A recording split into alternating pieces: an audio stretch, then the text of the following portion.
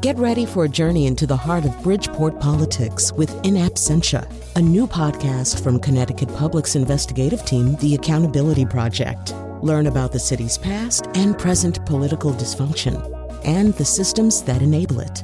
Tune in wherever you get your podcasts. Funding provided by Robert Yeager and the Tao Foundation. A new report in Massachusetts finds cases of serious abuse and neglect at a private special education school. It's the kind of place parents wish they had more information about. There is no Yelp. I can't just go online and say, how is this school rated? Will my child be safe? From the New England News Collaborative, this is Next. I'm John Dankosky. We'll hear from our reporter investigating these schools serving some of the neediest students around New England.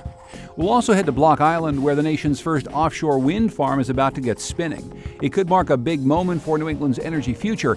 But before we get too excited, here's what happened last week in Scotland. They were generating the entirety of their country's electricity from wind. Okay, we've got a ways to go. Oh, and speaking of Scotland, they've tried it. So has Texas and Quebec. But did you know that Martha's Vineyard once tried to break free? If any part of Massachusetts should be independent, it should be this place. We'll listen to secession stories next. Next is powered by the New England News Collaborative, 8 public media companies coming together to tell the story of a changing region, with support from the Corporation for Public Broadcasting. This is Next. I'm John Dankosky. Coming up, the waters off of tiny Block Island might just be the scene of the nation's biggest energy revolution. But first, a report out last week from the Boston-based Disability Law Center finds widespread abuse and neglect at a private special education school in Middleborough, a town in the southeast corner of Massachusetts. There are worries, though, that the problems seen at Chamberlain International School might be more widespread. Here's Stan Eichner. He's head litigator at the Law Center. We have a growing concern about students with disabilities across the Commonwealth being severely mistreated. It's our sense that the mistreatment of these youngsters with disabilities is not limited to public or private schools. It's not limited by geography, and we think it's a widespread problem. So the question is, how big is this problem, and does it stretch into neighboring states? WBUR News and the investigative journalism unit, The Eye, have been investigating private special education schools that serve some of the most vulnerable students in Massachusetts. The state has been seen as a leader in special education, but more than 40 years after a groundbreaking law that mandated services for all students in the Commonwealth, some officials and advocates worry that the system has grown into a web of fragmented oversight, making it difficult to share information that could potentially prevent mistreatment. Reporter Shannon Dooling has been covering this story for us. Shannon, welcome to Next. Thanks, John. So first of all, how many students are we talking about here in this system? So there are about 6,000 publicly funded Massachusetts students in these out-of-district placements at private special ed schools. There are approximately 1,500 out-of-state and international students at these Massachusetts schools, including some students from all over New England. The schools here in Massachusetts are often referred to as 766 schools. They're named after the state's special ed law, which in fact was the first of its kind in the country. So basically what that law requires, if a public school district determines it can't meet the needs of a special ed student, then the district is required by law to pay for an appropriate education elsewhere. And so sometimes that means at these private special ed schools that are outside of the district. So students at these private special ed schools, they can display a wide range of diagnoses, including autism, severe anxiety, or depression. We're going to hear right now from James Major. He's the executive director of the Massachusetts Association of 766 approved private schools.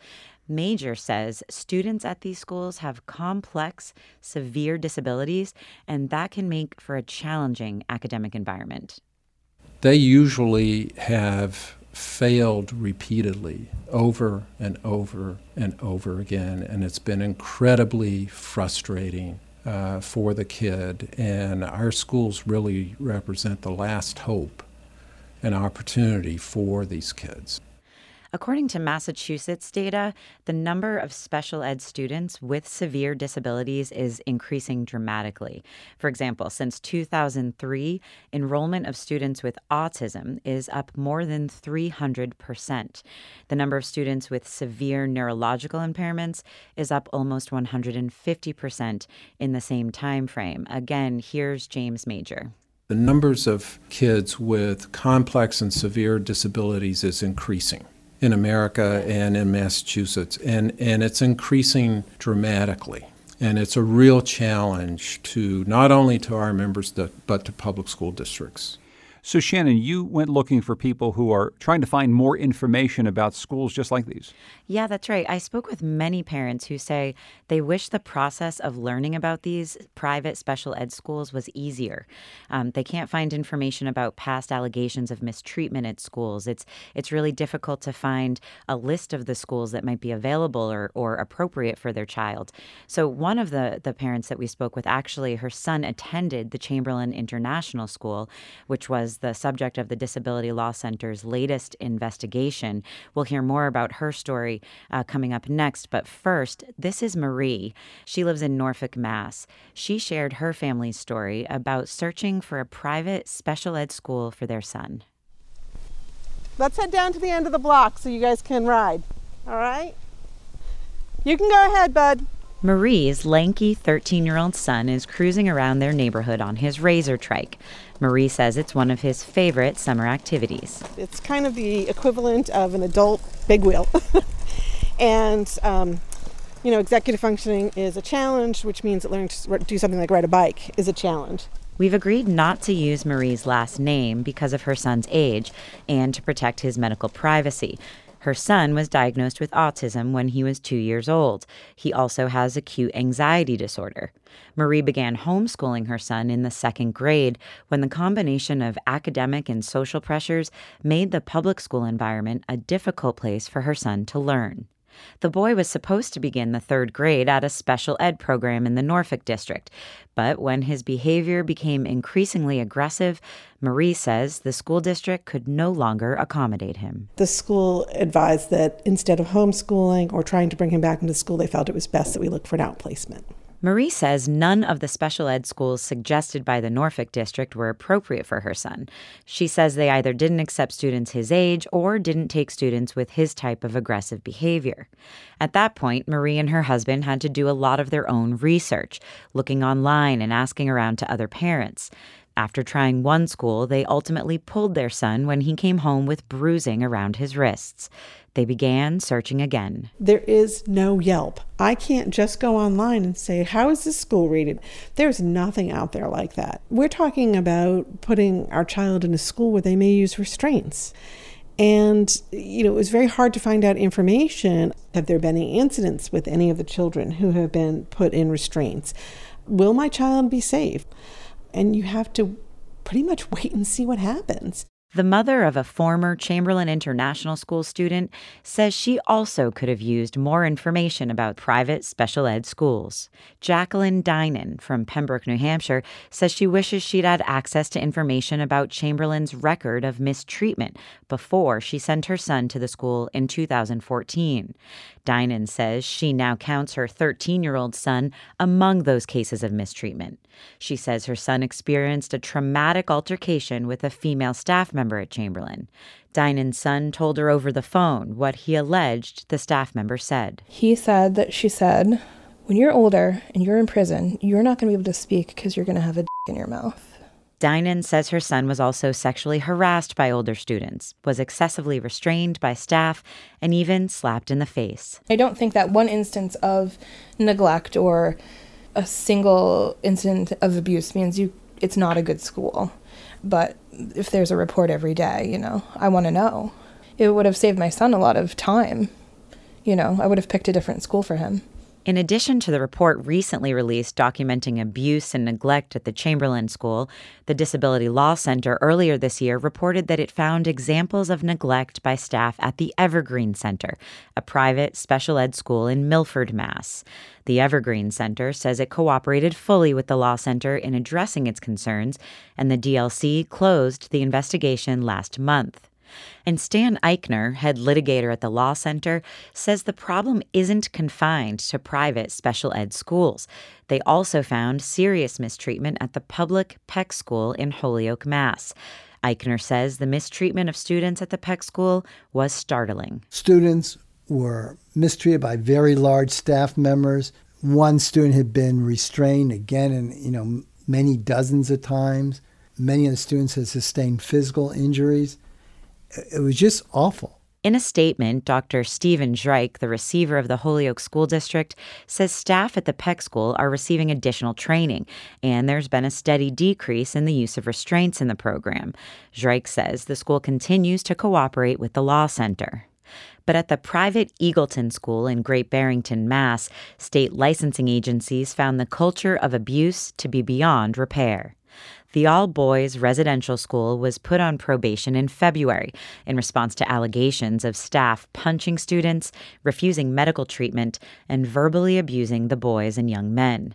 State regulators revoked the school's licenses in March, and the facility closed in April. 17 former Eagleton staffers now face criminal charges. Eichner says that school may be a reflection of a larger trend. Eagleton represents the state, to some extent, waking up and saying, okay, we have to really do something. There are big, big problems there. Too many vulnerable students were subjected to conditions that weren't vigorously overseen or monitored by the state. That was perhaps a watershed moment.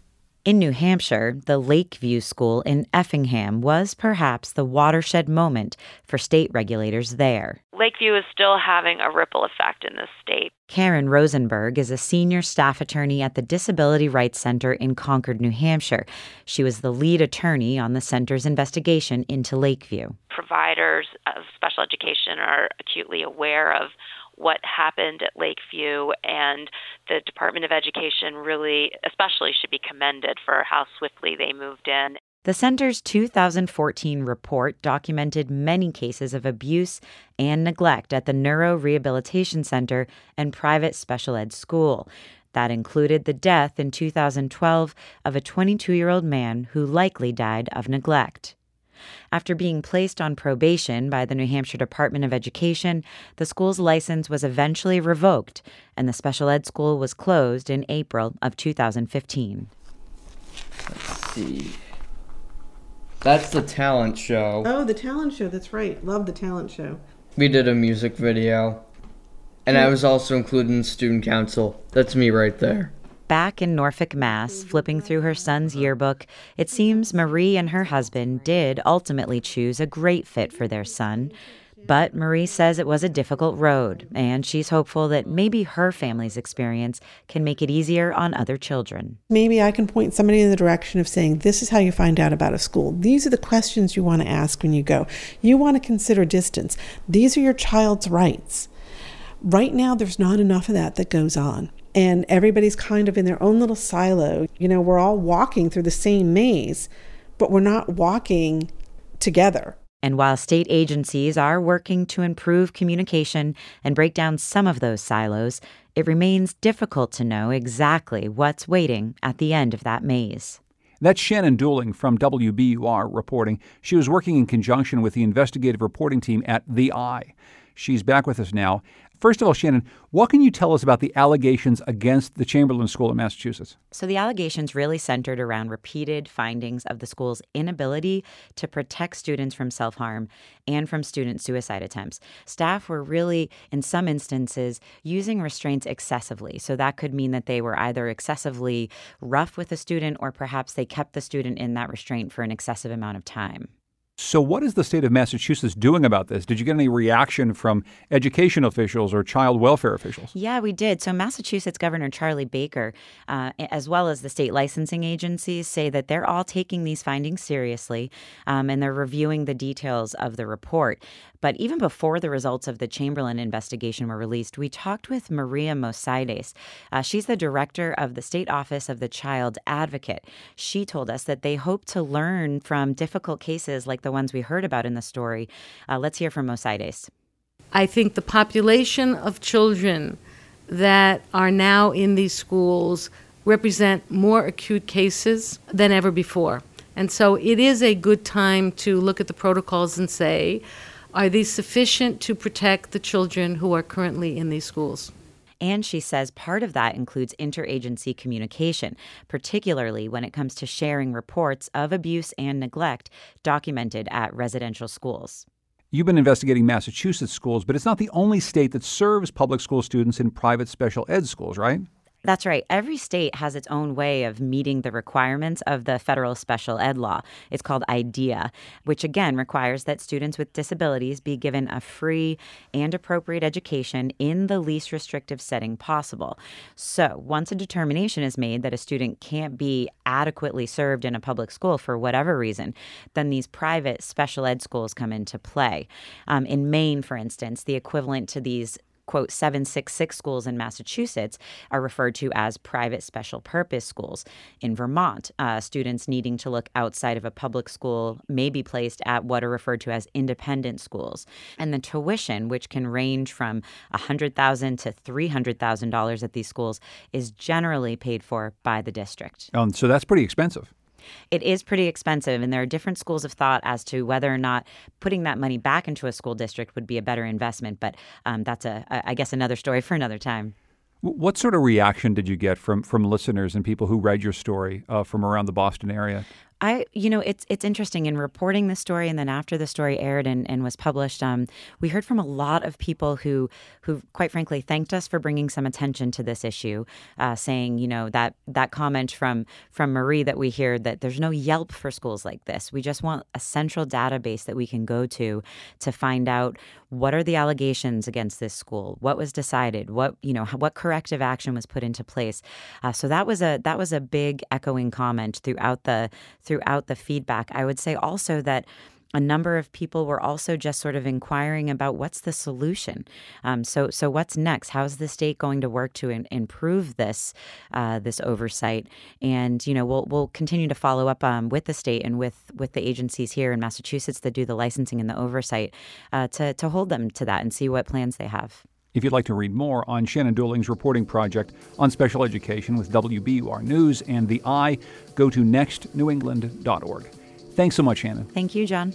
Coming up, the nation's first offshore wind farm is about to get up and running off the coast of Rhode Island. This is next.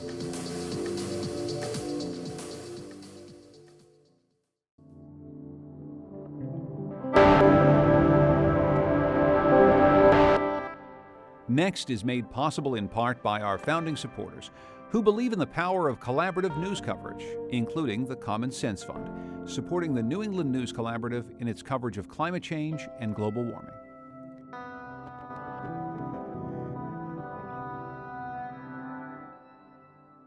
Construction is close to complete on the country's first offshore wind farm, located about 15 miles off the coast of Rhode Island. The 5 turbines are set to start turning later this year. Rhode Island Public Radio reporter Ambar Espinosa took a boat ride out to the construction site. She spoke with Anders Sorensen.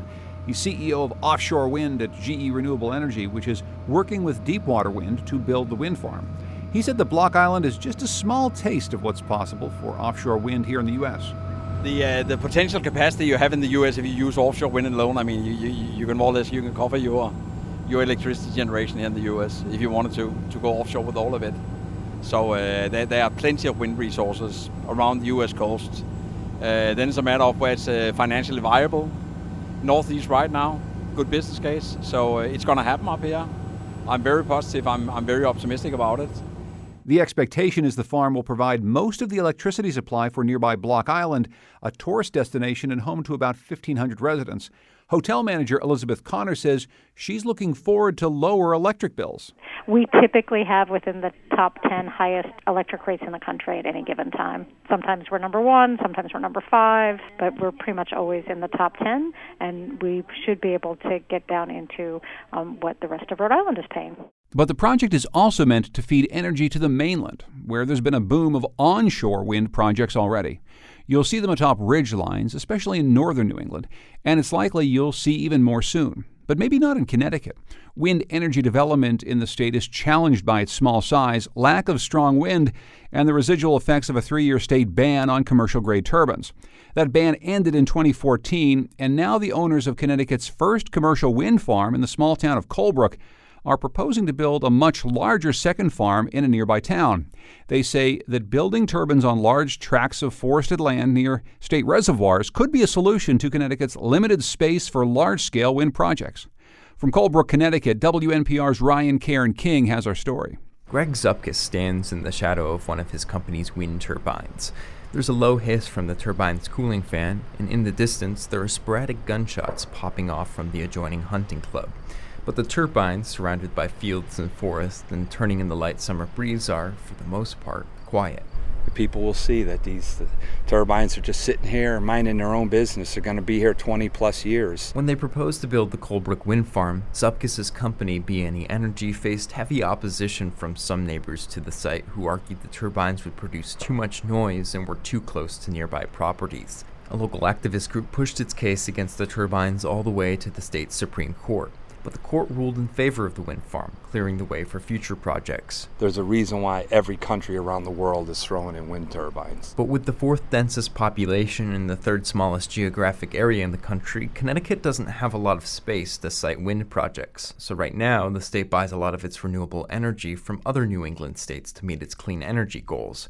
There's also just not a lot of wind in Connecticut. In 2015, the National Renewable Energy Laboratory estimated that only 63 square kilometers of land in Connecticut had the technical capacity to support wind energy, and that's not factoring in the potential of pushback from the community. You know, we have a highly educated population of environmentalists who, again, love the idea of renewables, but are very concerned about what tracts of land are going to be utilized for it. That's State Representative Lonnie Reed, who chairs the legislature's Energy and Technology Committee. She says she understands the concerns people might have about wind turbines being in their town, but she says any sort of organized community pushback makes it harder for the state to attract wind companies. Colebrook resident Joyce Hemmingson led the opposition against the Colebrook turbines. She says the intermittent nature of wind in New England causes many turbines to produce only 30% of their maximum energy output. For every 3 turbines that would be built, it would take 3 to do the electric generation that 1 is rated at. That's why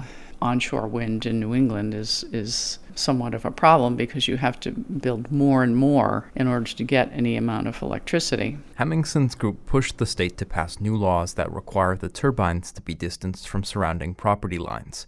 But she's not satisfied with the distance requirements the state settled on, saying that turbines have to be farther away to cut down on exposure to low-frequency sound, which she says poses risk to neighbors.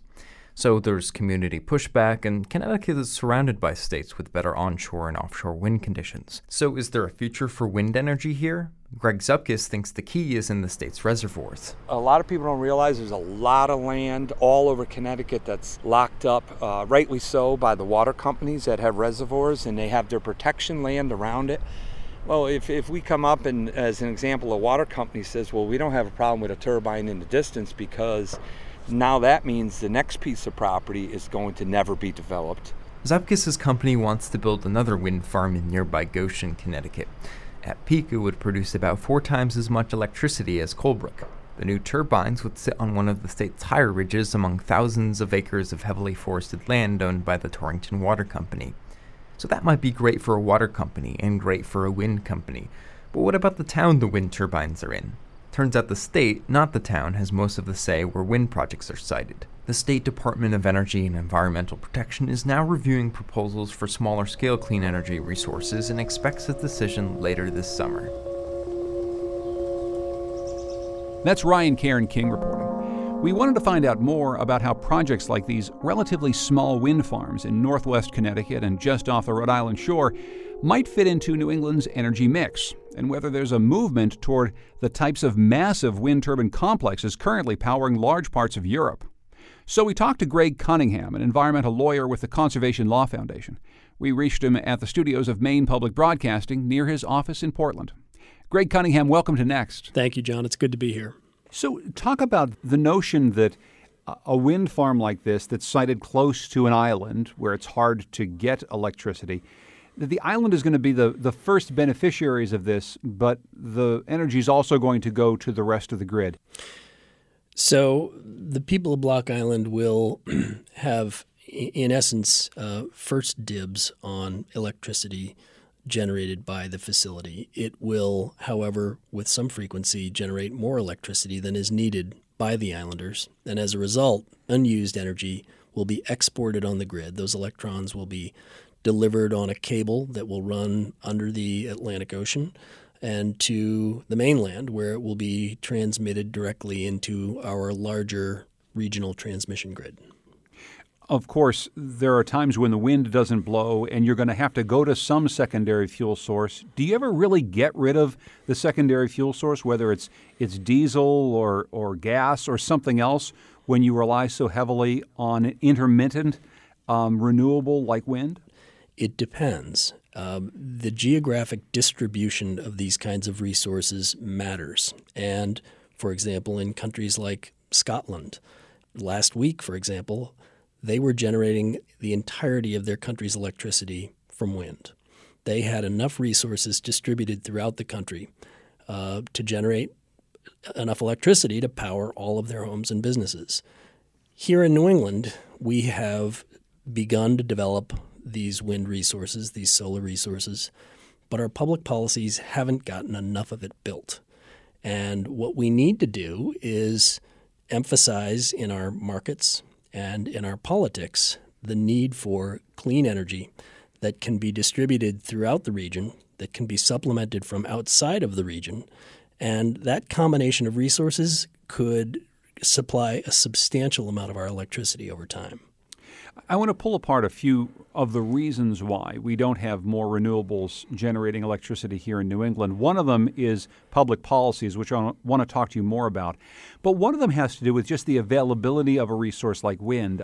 I've been looking at some heat maps, they call them, of various places across the country where you can see more wind as a resource versus less wind as a resource. And as you look across New England, there's certainly a coastal band, and then there's a bit in inland northern New England, but an awful lot of our region just doesn't seem very good for wind at all. Do I have that right?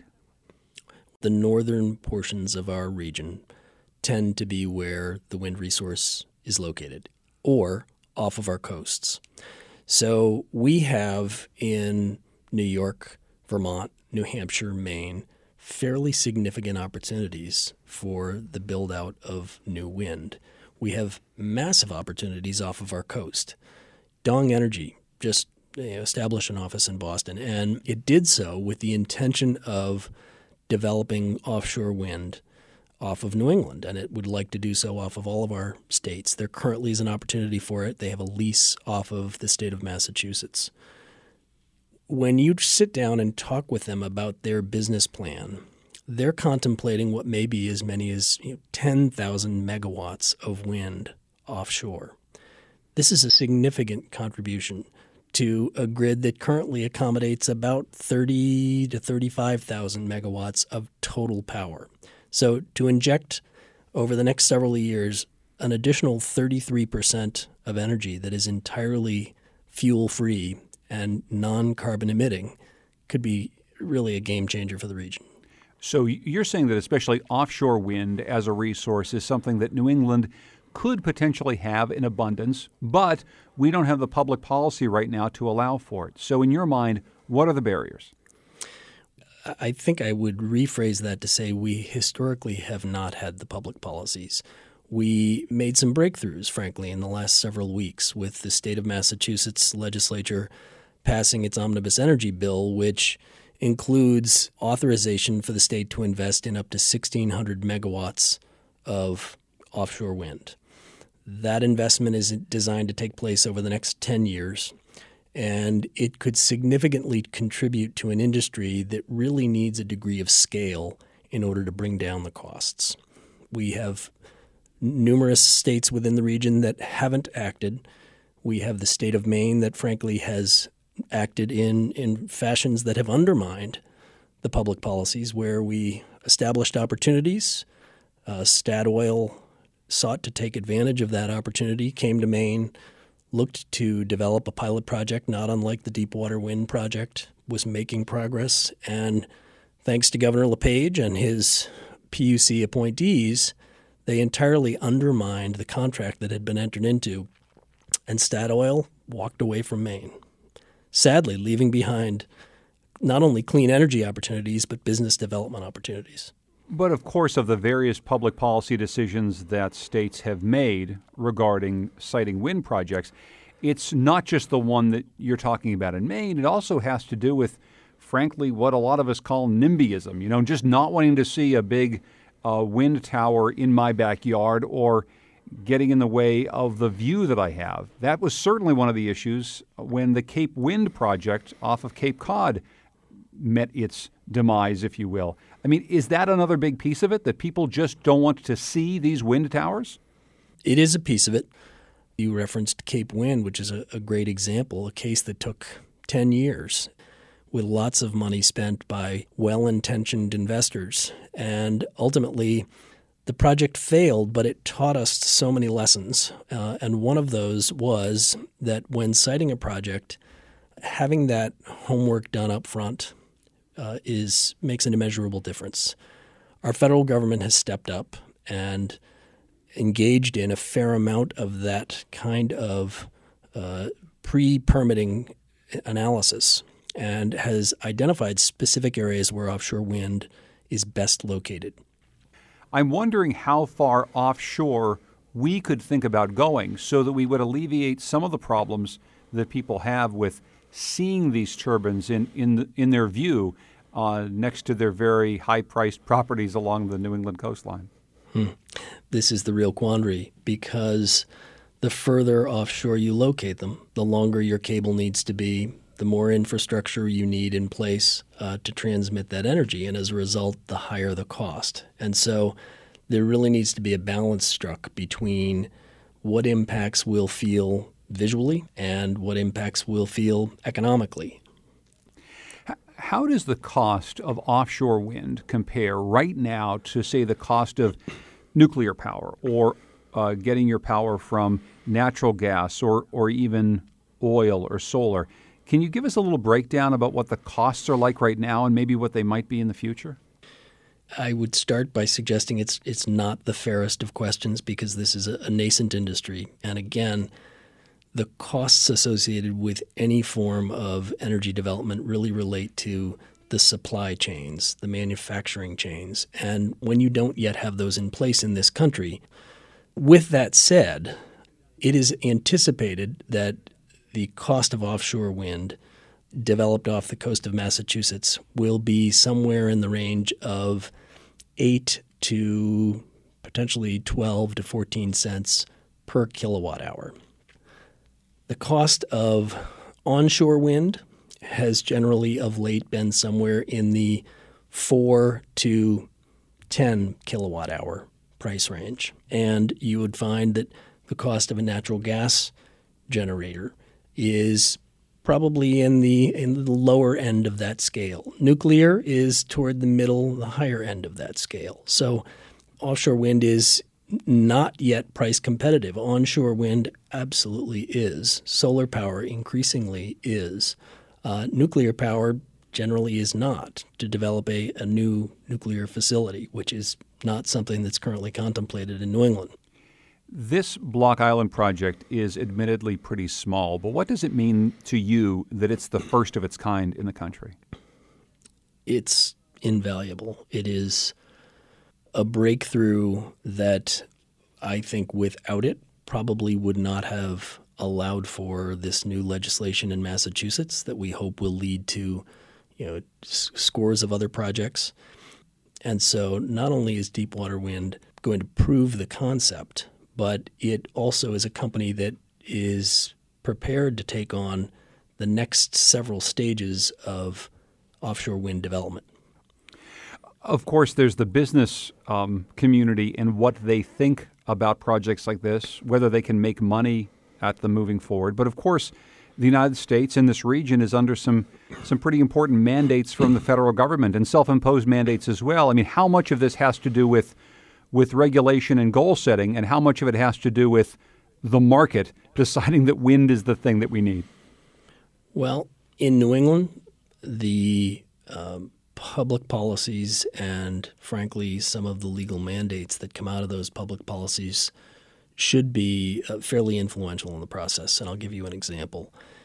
The state of Massachusetts has the 80% reduction in greenhouse gas emissions by 2050 goal that I alluded to earlier, but they've gone beyond that. In their Global Warming Solutions Act, they've actually mandated that their regulatory decisions have to be consistent with that reduction. And so every time their government acts, they need to be assessing whether it is consistent with 80% by 2050. We have, on more than one occasion, intervened in proceedings where we have held them to that standard, and we intend to continue to do so. So the state of Massachusetts, which, by the way, represents almost 50% of electrical demand in New England, is going to be leading the way because it has a legal mandate to do so. That ought to help these industries that are in their infancy to develop, and that includes not only offshore wind, but, for example, energy storage, battery development will benefit from the very responsible legal mandate that Massachusetts has imposed upon itself. Greg, how much of your time do you spend hopeful and encouraged about this?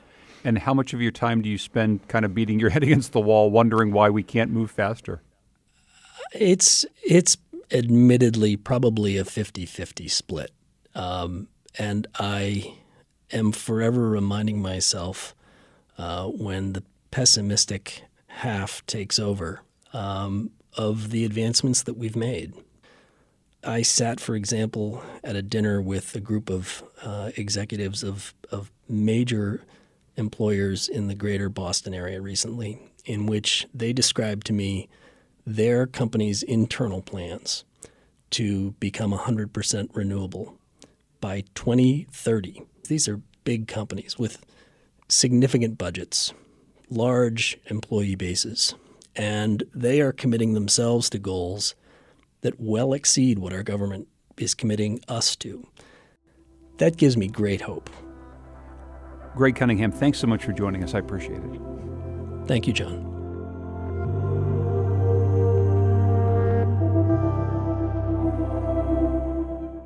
Next week, as part of a New England News Collaborative series called The Big Switch, we'll be talking more about this exciting moment for renewable energy. Hope you can join us.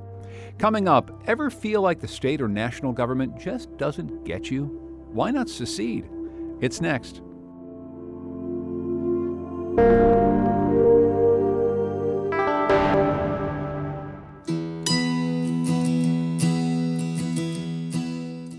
On our podcast, we like to give a shout out to other great podcasts from around New England. And this week we're going to feature Outside In from New Hampshire Public Radio. The show brings the outdoors to you wherever you are. You don't have to be a whitewater kayaker or an obsessive composter to love Outside In. It's a show for anyone who's ever been outdoors. Host Sam Evans-Brown has been nerding out on the electricity grid, even more than we have here at Next. And Outside In produced a sobering counterpoint to the segment on invasive species that we had in our first episode. I was attempting to eat all these species, but on Outside In, you can see why it's not that easy. It's highly recommended listening. This is Next. I'm John Dankosky. Of all the New England states to join the Union, the last was Vermont in 1791. In the 14 years between the Revolutionary War and it joining the United States, Vermont governed itself as an independent republic with its own currency and post offices. Well, there's a current group that says it takes its inspiration from those days gone by. Here's one of the leaders of the Second Vermont Republic, Rob Williams. He says the times that gave birth to the original Vermont Republic weren't that different from our own. It was in the context of this much bigger conversation between the wealthy New Yorkers west of us and the emerging United States and the collapsing, or at least in the colonies, British Empire.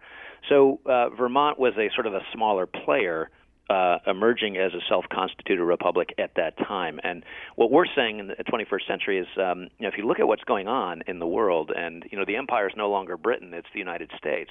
And we're really sort of trying to resurrect, I think, that spirit of independence that animated the founders of the first Vermont Republic. They've pushed to have Vermont secede from the U.S., too. a move that is frankly not very likely. The Second Vermont Republic is also not without controversy. The Southern Poverty Law Center has linked them to the Alabama-based white supremacist group League of the South. And throughout American history, many groups that say they want to break free have been accused of extremist views. But here's a story that we'd never heard, and it had to do with a dispute with the state government, not the federal. In the winter of 1977, residents of Martha's Vineyard were outraged over a bill in the Massachusetts state legislature that was going to strip them of their state representative. The island would be lumped into a larger Cape Cod district. Vineyard's selectmen proposed a solution, and it was a radical one: secession. Producer Sally Helm has our story. Before we get into the whole secession thing, we need to say a few words about people from Martha's Vineyard. Martha's Vineyards have their own style. I see strong people. Completely independent. Tough bunch, very tough. My grandfather couldn't complete a sentence without cussing. Vineyarders aren't the type to take an insult sitting down.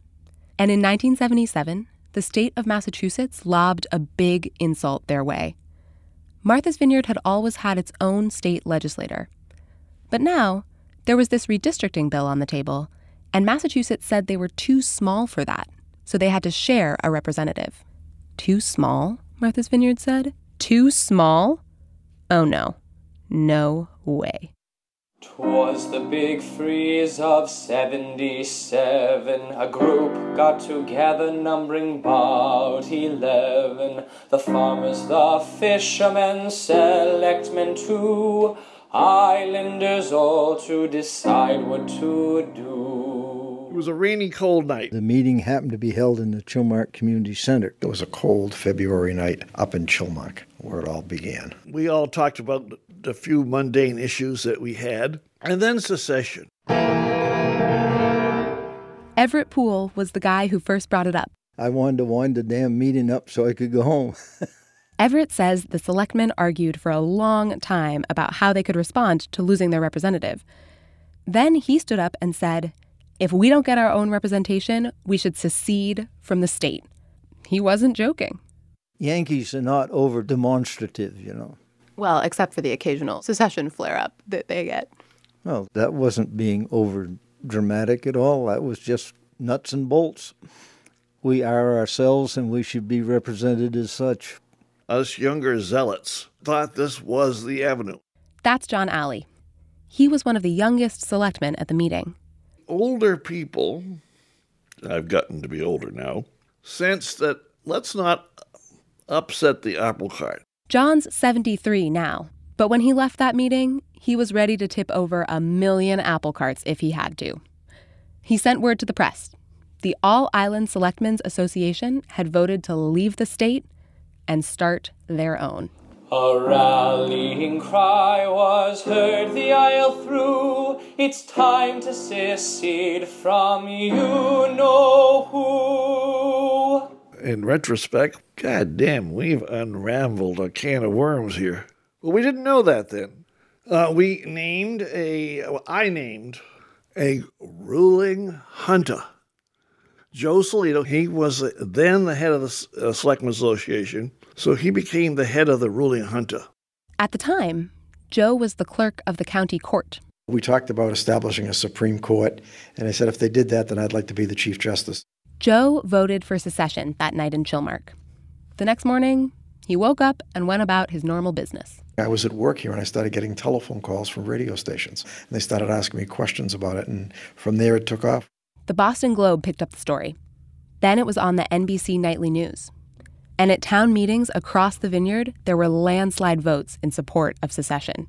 In Edgartown, it was 213 to 33.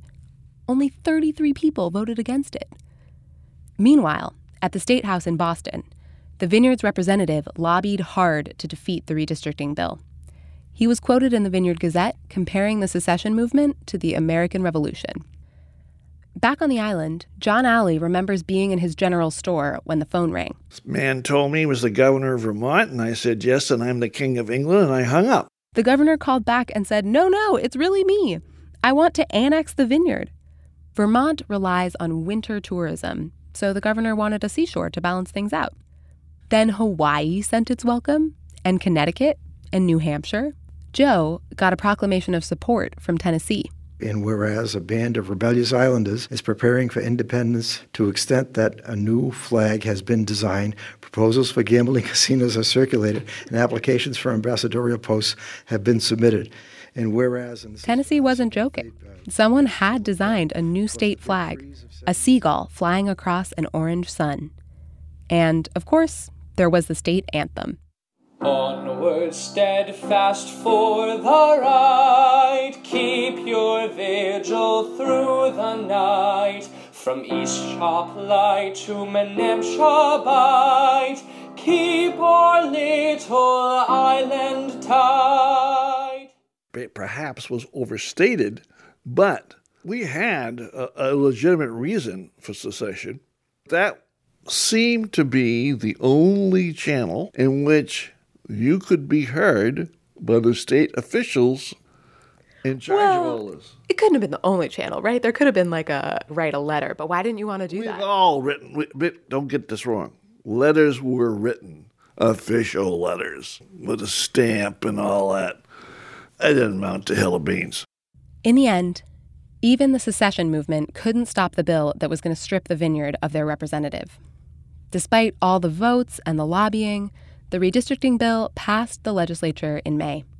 The governor signed it, and the hopes for a vineyard representative were pretty much over. They did get something. The legislature agreed to give the vineyard a legislative liaison, who would sort of be their voice in Boston, but without an actual vote. And the vineyard's reaction was, okay. A lot of people were losing interest in the whole thing anyway. Plus, summer was coming. It just slowly died away, and we got back into doing regular things that we usually did. But you could have been Chief Justice of the court. I'm happy with the job that I have. You wouldn't have wanted to be governor? It'd have been fun to do something like that. But in reality, it's really a lot of headaches. Do you think if secession came up now, how would you react? I'd probably, number one, be against it. But number two, because I know how complicated and the process and the steps you have to go through. So you'd be against it now?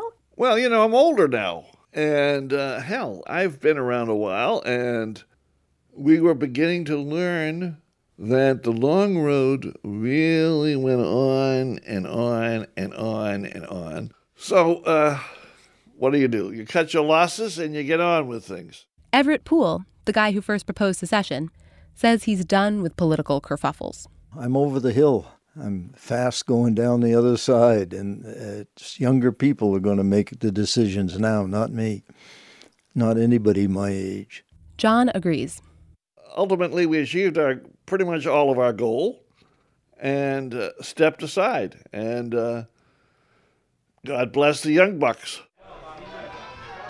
A few weeks back, I brought the Martha's Vineyard State Anthem to Stupid Fun Karaoke Night, which happens every week at a bar in Oak Bluffs. I wanted to know how the young bucks today feel about secession. They were pretty practical. It would be hard to reorganize everything, and where would they get the money? But here and there, the idea of secession found some support. I kind of do wish that we had our own little, right? Yeah. No one else was allowed. You do? I guess it would be pretty cool now that I'm thinking about it. If any part of Massachusetts should be independent, it should be this place. Secession's the answer. We could take no more. Succession, the answer. We could take no more. Take no more. Take no more. Take no more. John and Joe have just one thing to say to anyone who would think about secession. Good luck. Good luck. I will take no more.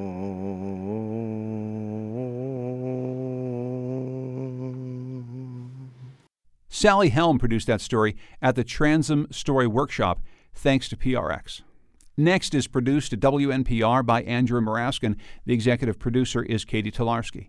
The digital producer is Heather Brandon.